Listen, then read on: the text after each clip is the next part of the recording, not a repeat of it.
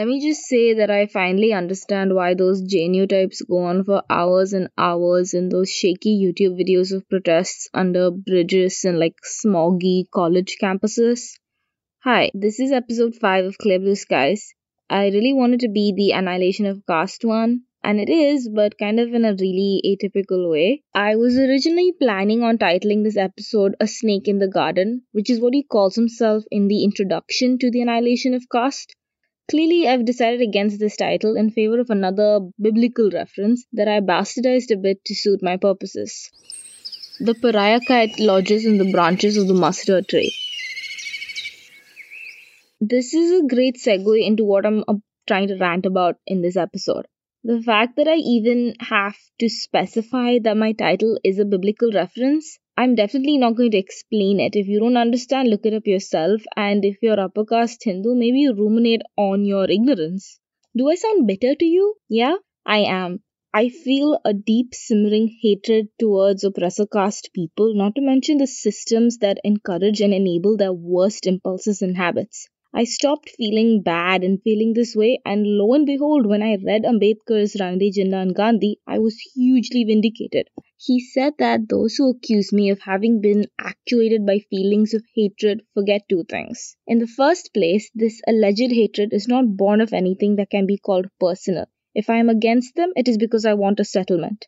In the second place, no one can hope to make any effective mark upon his time and bring the aid that is worth bringing to great principles and struggling causes if he is not strong in his love. I hate injustice, tyranny, pompousness, and humbug. I want to tell my critics that I regard my feelings of hatred as a real force. They are only the reflex of the love I bear for the causes I believe in, and I am in no wise ashamed of it. I want a settlement. This Savarna Independence Day, I want a reckoning. Talking about my course, my university didn't do me a big favor by greenlighting it. In my opinion, they didn't understand the radical nature of my proposal and probably waved me in on grounds of multiculturalism or something. There weren't any Indians on the deciding committee, so probably no one had any idea of what I meant by anti-caste politics, Ambedkar as a radical or critique of the Indian nation-state project.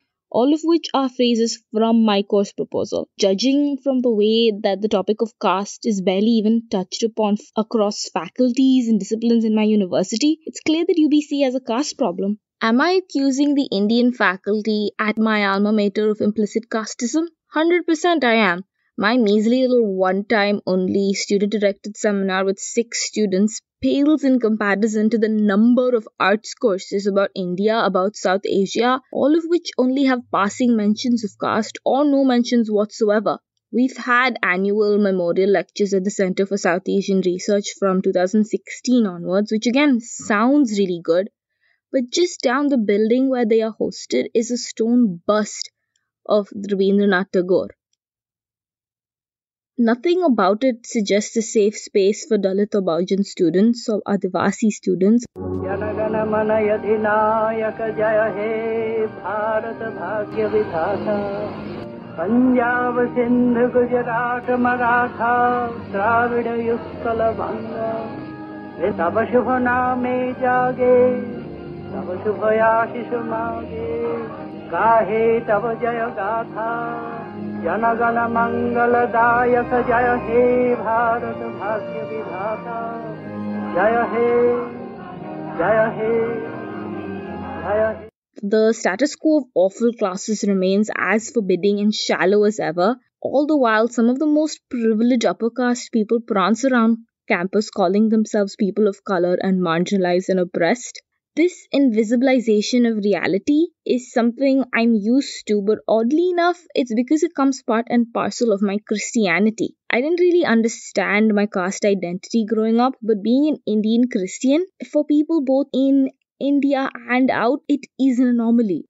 Not to bring out an oft-told sob story, but me and my sister have, heard slurs and faced colorism and social isolation.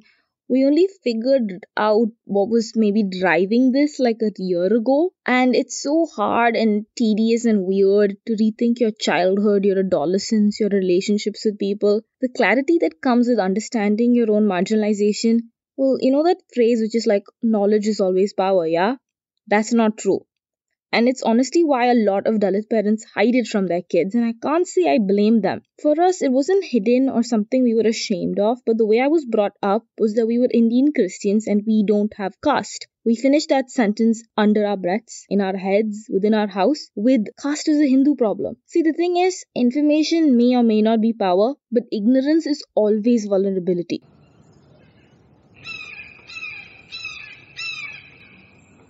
I was reading this essay that Suraj Yangde wrote, Castes of Mind, and it kind of articulates perfectly how I'm choosing to identify and why I'm disclosing my own identity.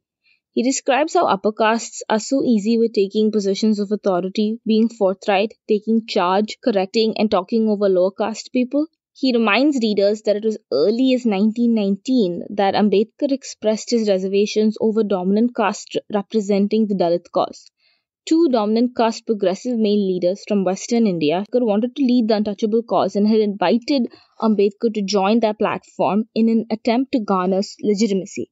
Ambedkar chose to remain distant from such saviors. Unfortunately, the world being the way it is, I don't want the fruits of my family's hard work and merit to be wrongly attributed to upper casteness. I guess it's different for Tamilian Dalit Christians because we can lay claim to the Adi Dravida Christian identity. I didn't even know this was a real thing until a few days ago, actually. I debated adding this in, but I guess it is part of experiencing Ambedkar. I said at the beginning of this project that I believed in Ambedkar's transformative power, and I think to not include the evidence of this transformation in my own sense of self wouldn't really be reflecting what this project is doing for me.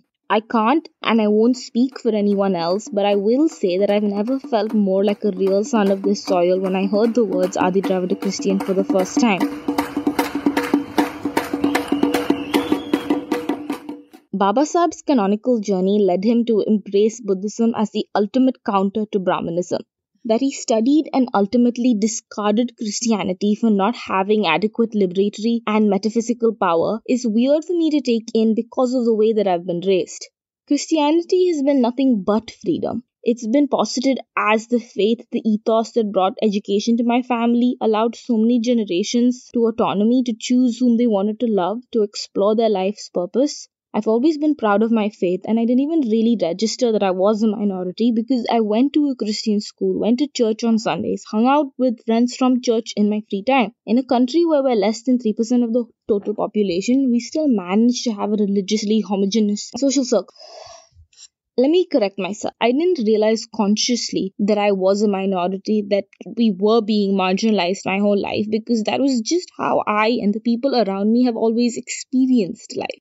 I didn't know that the perennially restless sense of identity and learnt mistrust of the government, bureaucracy, of police, of the feeling overexposed when I reveal my surname was not a universal Indian experience. I've always felt that Indian Christian is an identity that floats above, which can be great sometimes, but it also means that you don't have roots, or that most of the country doesn't perceive your roots. It's taken me 4 years, and in other ways, it's taken me my whole life to articulate a political position for Indian Christians that isn't just some stupid social media jargon about like representation.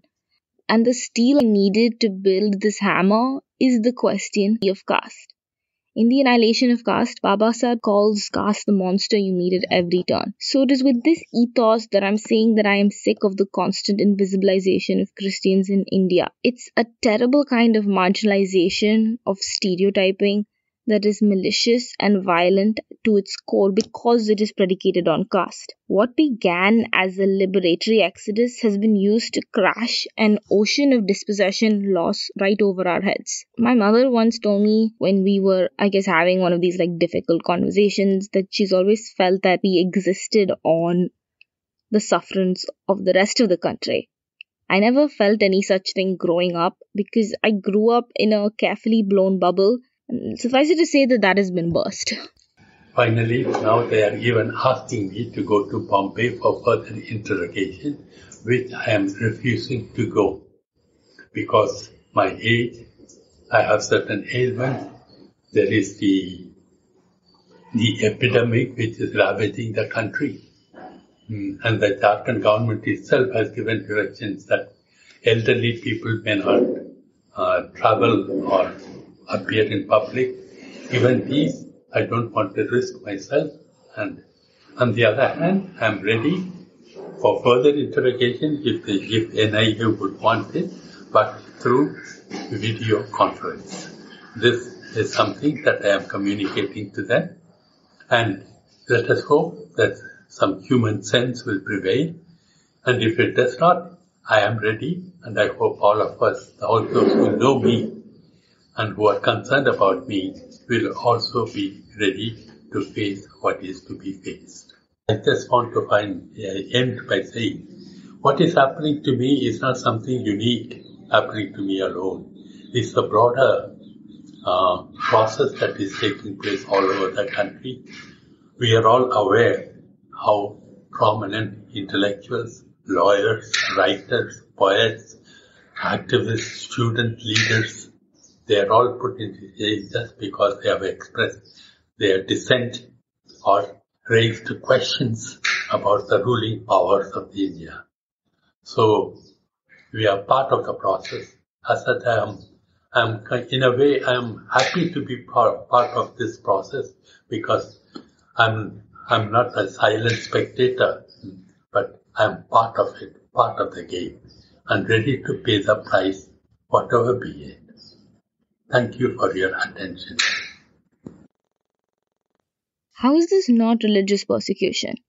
God, the levels of this depravity, this act of murder by the killing Hindu state is shocking, as are the confluence of analysis that remove the Christian angle while eulogizing and pontificating about his murder, about the entire rotten case. When you say that his death is a tragedy for the whole nation, a black mark upon the whole nation, what I want to know is what nation? My community is not complicit in his institutional murder. To even be complicit, we would have to be part of the institution in the first place. And what Christian can claim that? Our patriotism, our beliefs, our belonging are all questioned and othered and ignored every day. So how are we all now suddenly in this instance all part of one nation? I really despise upper caste atheists, even those who are my friends, even those who reject theism, I suppose, as a part of their quest towards divesting from their caste privilege. Every time I offhandedly bring up faith or religion or Christianity, there's this dismissive attitude that they talk to me with. They're so good, so well trained in civility though, that you end up feeling put down slightly but not really sure why. If I'm talking in capital letters about being a Christian as a minority, that's the only time that they can take talk of God seriously, and even that it is borderline objectifying, like, oh wow, look at my Dalit Christian friend. Oh wow, look at me, I'm such a rebel being friends with her. I honestly find it really funny. I mean, I still have male friends and white friends, so what are a few Brahmins? The thing is, I get why they're so resistant towards this. For me, there's not really much internal conflict between having a faith and having a political perspective. In fact, they both inform one another quite symbiotically. I am whole and sane in my mind. There is something rotten in their religion. So how could they even understand a spirituality that betters you, that mandates equality, that pursues good? What you mean is you are complicit and you make up the nation. In the Annihilation of Caste, Ambedkar asks Savarnas, are you fit for political power even though you do not allow a large class of your own countrymen, like the untouchables, to use public schools? Are you fit for political power even though you do not allow them the use of public wealth? Are you fit for political power even though you do not allow them the use of public streets? Are you fit for political power even though you do not allow them to wear what apparel and or ornaments they like? Are you fit for political power even though you do not allow them to eat any food that they like? I can ask a string of such questions, but this will suffice. And I think it's important to say, so the Society of Jesus is not saying release Father Stan and forget about this. We're saying release Father Stan on humanitarian grounds. This is an 83-year-old man, suffers Parkinson's disease, lumbar spondylosis, has had operations for hernia. Since his arrest, he's now lost his hearing, we hear as well, in prison. This is a man who was denied his straw and sipper cup even.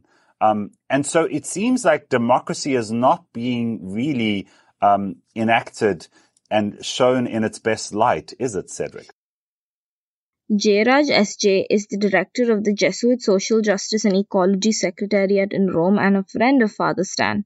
In an interview with a channel called the Jesuit Review in April of this year, he spoke about the circumstances of Father Stan's case. Yes, very true. If we go to what is happening in India, I love my country very much. I believe in the democratic traditions, which was born in our country in 1947. We have a constitution. In a few days from now, on April 14th, we celebrate the birth anniversary of Dr. Ambedkar, who was the father of the Constituent Assembly. And we have justice, liberty, equality, and fraternity at the heart of our constitution. We are a great democracy in which we took great pride that our pluralism of religion, of culture, of language, of food, of ethos, of everything possible was our greatness. We were one country, one nation from 1947 onwards, 15th of August. But suddenly, many of us see a lot of things crumbling. We have the rise of authoritarianism, our universal apostolic preferences, and Stan has been taking a stand for the excluded. He has been within the framework of the democratic traditions and the constitutional rights of our nation. The question is, why is he being incarcerated today? It's a big question, and we call upon the nation to answer this. So Stan drinks from these waters, right? Kind of India and India fighting for peace, Satyagraha, but he's also a Jesuit. And within our own Jesuit tradition, there is a fight for justice. There is a fight for to abandon social inequities in our societies. So before we go, I just want to touch again on Father Swami's case, because there's something that we haven't really made clear, I think. The National Investigation Agency arrested and held him, and he is being held at the moment. The accuser and also the person who does the legal procedures and the judge is the same, or under the UAPA Act. It is very clear what is going on here. I hope that it will be clear to our audience. And we hope that in future we will have a better conversation, a more lively conversation, perhaps in the company of Father Swami. Thank you.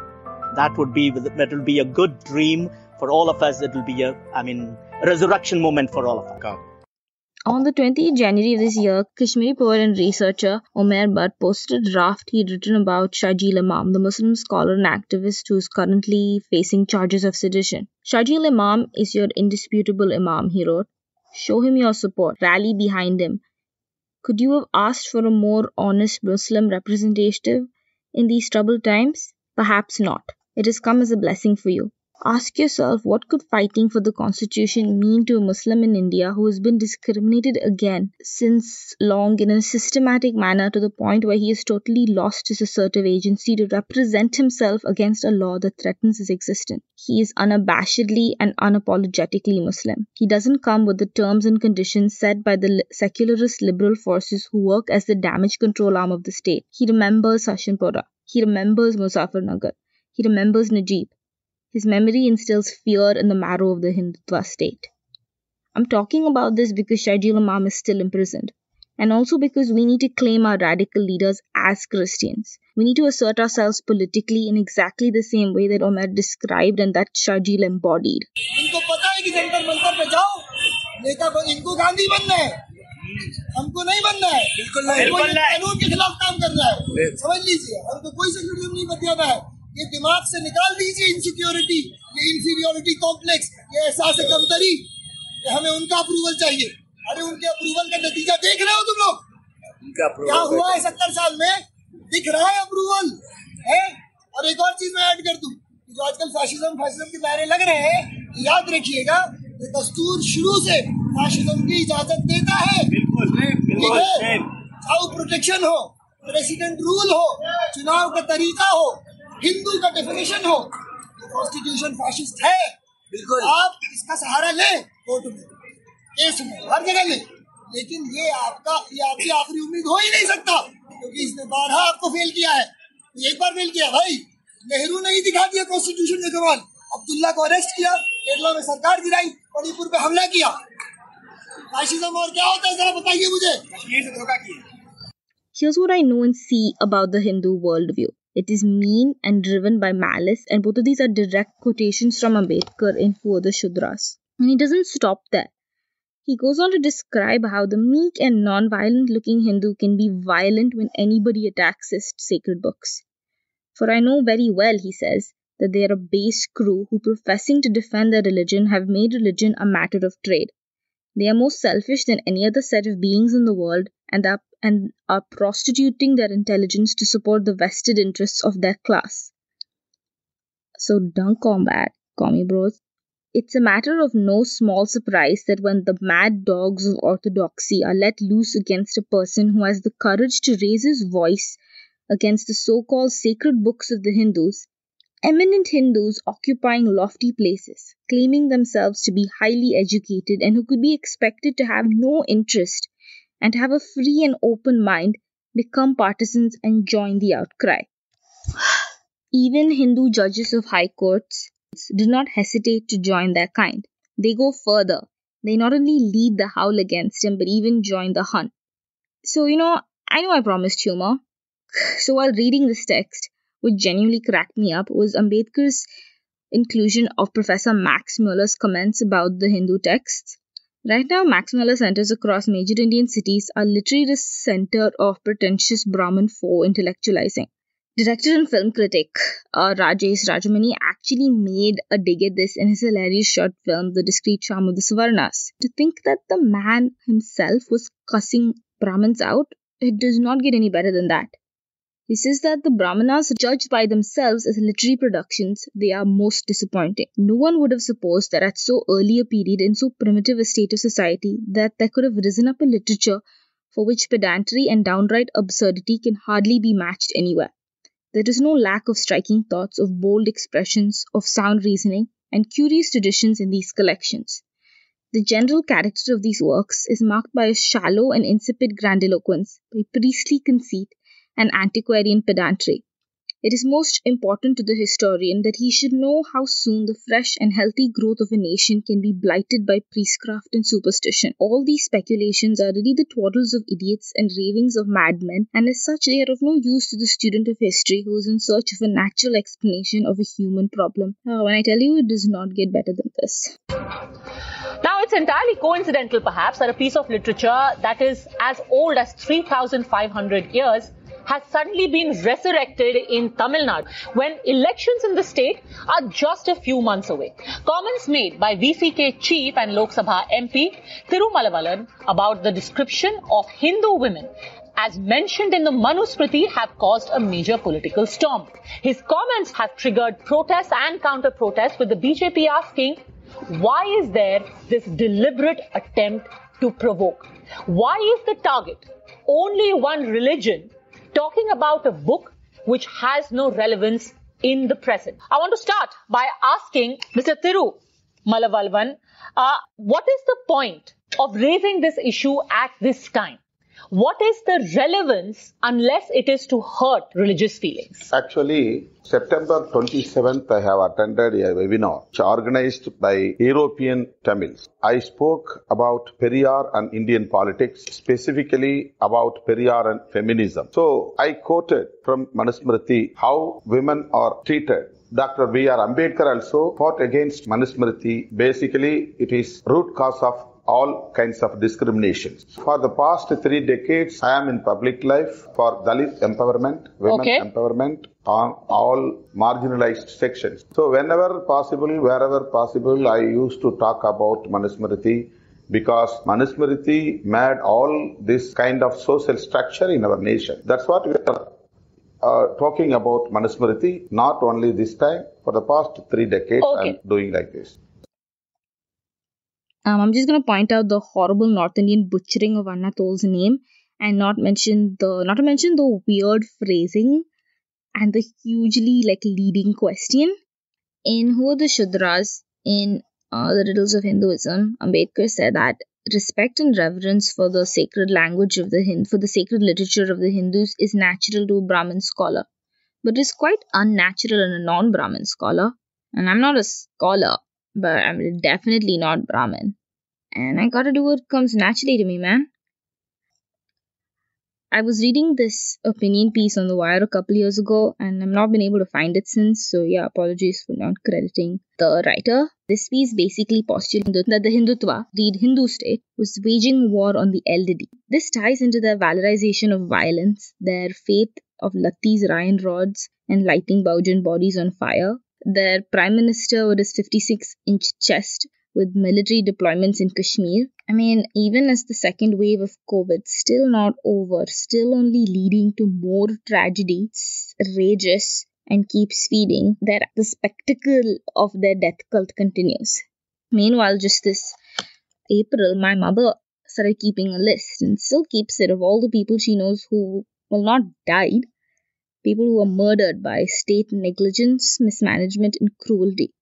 This criminal, uncaring regime that is plowing through the most vulnerable with absolute impunity. And then the way the headlines took on an air of Shakespearean tragicomedy. Stories of Dalit crematorium workers suffering, dying, keeping the pyres burning, while headlines of Brahmin priests refusing to do funeral rites or charging exorbitant rates for them ran parallel in the news cycle. How has all this already been forgotten?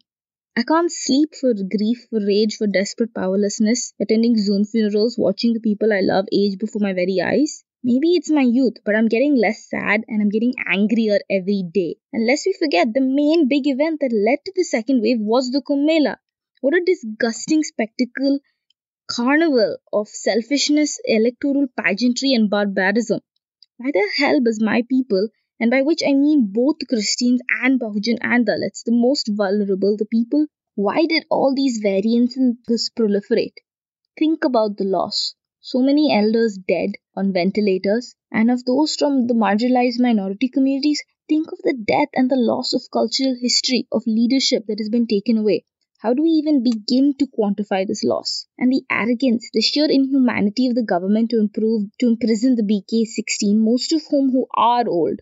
Because such is Santana Dharma. What happens is meant to happen, so what's the need for innovation, for ingenuity, for community care? They see death as weakness and suffering as an ordained penance, not something to be alleviated. Nothing changes, we rot, and fungus develops and we die. And that is the nature of Hindu life. It is a carnival of death and destruction. Ambedkar, God, everything he writes seems prophetic, even though it's largely because that the status quo is hugely unchanged from his times to now. In The Annihilation of Caste, he says that it seems to me that the question is not whether a community lives or dies, but the question is on what plane does it live. There are different modes of survival, but not all are equally honorable. For the individual as well as for a society, there is a gulf between merely living and living worthily. To fight in battle and to live in glory is one mode. To beat a retreat, to surrender, and to live the life of a captive is also a mode of survival. It is useless for a Hindu to take comfort in the fact that he and his people have survived. What he must consider is what the quality is of their survival. If he does that, I'm sure he will cease to take pride in the mere fact of survival. A Hindu's life has been a life of continuous defeat, and what appears to him to be life everlasting is not living everlastingly, but it is really a life which is perishing everlastingly. It is a mode of survival of which every right-minded Hindu who is not afraid to own up to the truth will feel ashamed. And this is why they are so violently against conversions, and this is why Muslims and Christian Dalit cannot avail of the remedies available to scheduled caste. They basically lose affirmative action, what few victories have been eked out, because they've had the audacity to aspire to equality, to want a better life. In my 6th grade NCERT textbook, edited by a boy, Yogendra Yadav, the left liberal kurta jola wearing extraordinaire, we were taught the 6 fundamental rights we have as Indians. Religious freedom is one of them. The provision of religious freedom to all citizens, and this is what ensures a secular state in India. Article 25 guarantees all persons the freedom of consciousness and right to preach, practice, and propagate any religion of their choice.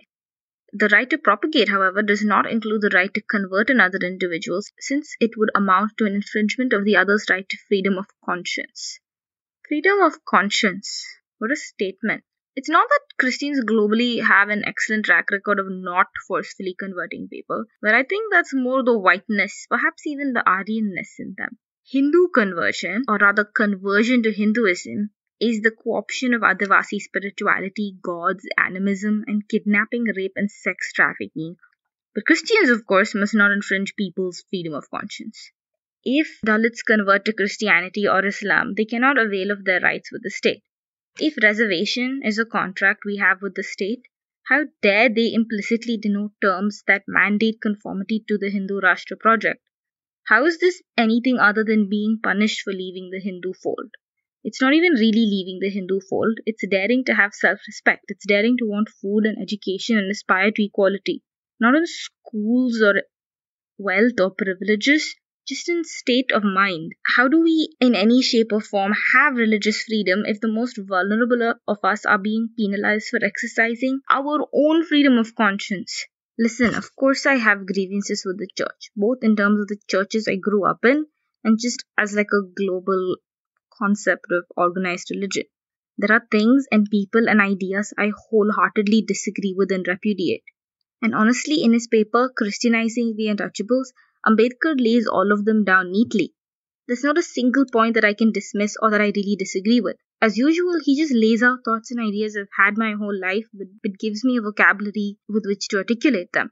The political articulation of Indian Christians, of Dalits, to be rooted in reality so that we don't succumb to useless neoliberal performative politics. We need to come into our own in the national landscape as well as in regional politics. But the national is essential because only then can the extent of the threat be understood and conceived of. It's really important that we don't believe in the Hindu rights framing devices. They say that their only enemy, their only target are Muslims. It's dangerous because it masks and blurs the Pasmada and Dalit Christian cause and the way that the most rampant violent effects of Hinduism are visited upon their bodies. We can't let the right and the liberals tell us that it is economic class. It is not. It is cast down to its roots. And hitting back with, oh, there are Brahmin Christians. Of course there are Brahmin Christians. There are Brahmins everywhere. And that's why it's essential that we, as religious minorities and as people from these oppressed castes, we have to create our own modes of being and our own articulations. We cannot depend on upper castes, whatever religion they profess, to truly represent our interests, to understand our material realities. We cannot blindly accept their leadership, either in spirituality or in power, because they fall prey so easily to respectability politics, to civility, to cooperating. The pogrom of 2020 in my city devastated the Muslim communities in northeast Delhi, but even Dalits were targeted. Delhi की हिंसा की शुरुआत यहीं से हुई थी, जब 22 फरवरी यानी शनिवार की रात 10:30 बजे नागरिकता कानून के विरोध में अगले दिन यहां हिंदुवादी संगठनों के लोग प्रदर्शन करने के लिए पहुंच गए और उसी वक्त कपिल मिश्रा भी पहुंचे थे। लेकिन कपिल मिश्रा से अलग कुछ लोग और पहुंचे थे और उनका नेतृत्व कर रही थी ये महिला। ये अपना नाम रागिनी तिवारी, इस महिला ने यहाँ से फेसबुक लाइव किया। जय श्री राम की धरती की बेटी रागिनी तिवारी, लोग मुझे जान की बहन कहते हैं। अभी कुछ दिन से अरे मीमटो, अरे सुअर के बीजो, तुम लोगों में इतनी दम होगी तुम भारतीय नारी को छुएगा, काट के रख दी जाएगी। इतना डर गया अभी तुम्हें नहीं पता। असुरो, सुअरो, भीमटो, दोबारा महाभारत, खून आज भी लाल है सिर्फ साड़ी छूने से। और तुम लोग की क्या औकात है भारतीय नारी और मीमटे भीमटे, तुम लोग किसी पे अंगुली उठाओगे? तुम लोग हमेशा मंदिर पर और महिला पर पीछे से वार किए हो। जागो तो एक बार हिंदू, जागो तो आज हिंदू एकजुट हो गया है। मीमटो भीमटो, जय श्री राम भाइयों, जय भारत माता। Why are Muslims and Christians and Sikhs so hated? It's religious, but it's also caste. The history of our faiths in the subcontinent are histories of exodus, of walking towards liberation, fraternity, real fraternity with the essential elements of kinship and equality. They have entirely and in full measure legally co-opted Adivasi spirituality. They co-opt Buddhism. They other and villainize Muslims and Sikhs. And they completely erase Christians. This is all rooted in caste.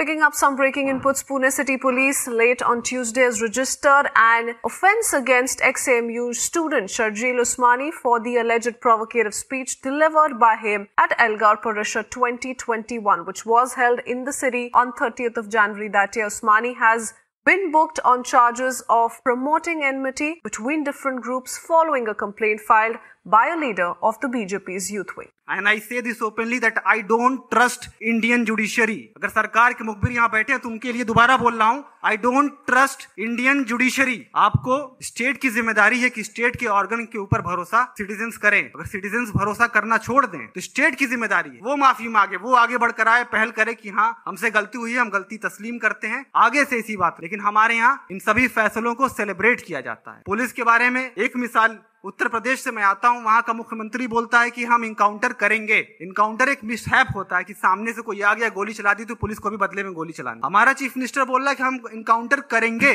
और अपनी हुकूमत में आने के बाद अगले 1 साल तक डेली 19 लोगों को मारा, सभी मुसलमान या दलित. और ये इनकाउंटर करने वाली पुलिस CNRC के प्रोटेस्टर्स पे उत्तर प्रदेश में सीने पे गोली चला. कोई मुझे समझाए कि मैं कैसे भरोसा करूं उस पुलिस पे. I don't trust Indian police. तो दिल्ली पुलिस लठ बजाओ, हम तुम्हारे साथ हैं. मोटे मोटे लठ बजाओ, हम तुम्हारे साथ हैं. लंबे लंबे लठ बजाओ, हम तुम्हारे साथ हैं. जरूरत पड़ी तो हमें बुलाओ, हम तुम्हारे साथ हैं. लेजिस्लेटिव में जो बैठे, जो हमारे लिए कानून बना रहे हैं, इस तरह का जेनोसाइडल बिल जो लेकर आते हैं, फार्म बिल लेकर आ रहे हैं, इस पे तो कम से कम हम सबकी आम राय है that we don't trust the people sitting in parliament. हमको उन पे भी भरोसा नहीं है. I just want to make it noted that I'm saying that I don't trust the executive as well. In total, I don't trust the Indian state today. और इसमें कोई मेरी कमी नहीं है कि कोई आकर बोले कि तुम एंटी नेशनल हो, तुमको स्टेट पे भरोसा नहीं है. मेरी जिम्मेदारी नहीं है भरोसा जताना या भरोसा करना, स्टेट की जिम्मेदारी है. I said what I was feeling with dignity and in public. Who's it going to help if I tone it down? I don't believe in self-censoring because something bad will happen to me. The state is behaving in such a way that they can get anyone into trouble whenever they feel like. There are 2 options. Either we let them bully us or we fight back. I don't want to let them bully me. You know, the VCK is an interesting party because what we've seen in Tamil Nadu also is the strengthening of caste-based parties. You've got the PMK, which is an ally of the AIDMK with its 1-year vote bank, and you are seen to have your Dalit vote bank. But are you saying that you will, unlike in the north, where a BSP can aspire for power on its own because of a much larger Dalit population, in Tamil Nadu, you have no option but to tie up with one of the 2 major Dravida parties? So we are for social justice. We are not bothering about the electoral politics, but we are bothering about social justice. But social justice through vote bank politics? Yeah, through vote, that is very important. Here, VCK has very important role to organize all democratic forces, not only Dalits, all democratic forces. So we are working together with DMK, Congress and left parties.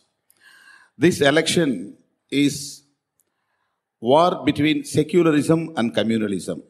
Sir, we are against communalism. BJP is targeting Tamil Nadu to develop their party here with absence of Dr. Kalaignar and Jayalalitha. But definitely I can say they can't get a single seat in forthcoming elections because Tamil Nadu people, they know very well about BJP communal politics. Tamil Nadu people will never allow communal politics in Peninsular, not only in Tamil Nadu. How do you see the role of parties like VCK? We are not for caste. We are anti-caste. Annihilation of caste is our main motto. We are not provoking caste sentiments or religious sentiments.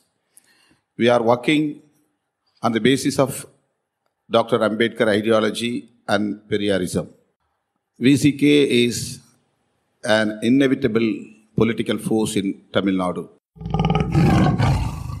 I really appreciate and I really note that about Ambedkar's kind of like the Christian imagery, the biblical references that he uses, not just in works like Christianizing the Untouchables, but just throughout his writing. He talks about conversion. He says it means conversion, but if you do not like the word, I will say it means a new life. Where a new life cannot enter a body that is dead.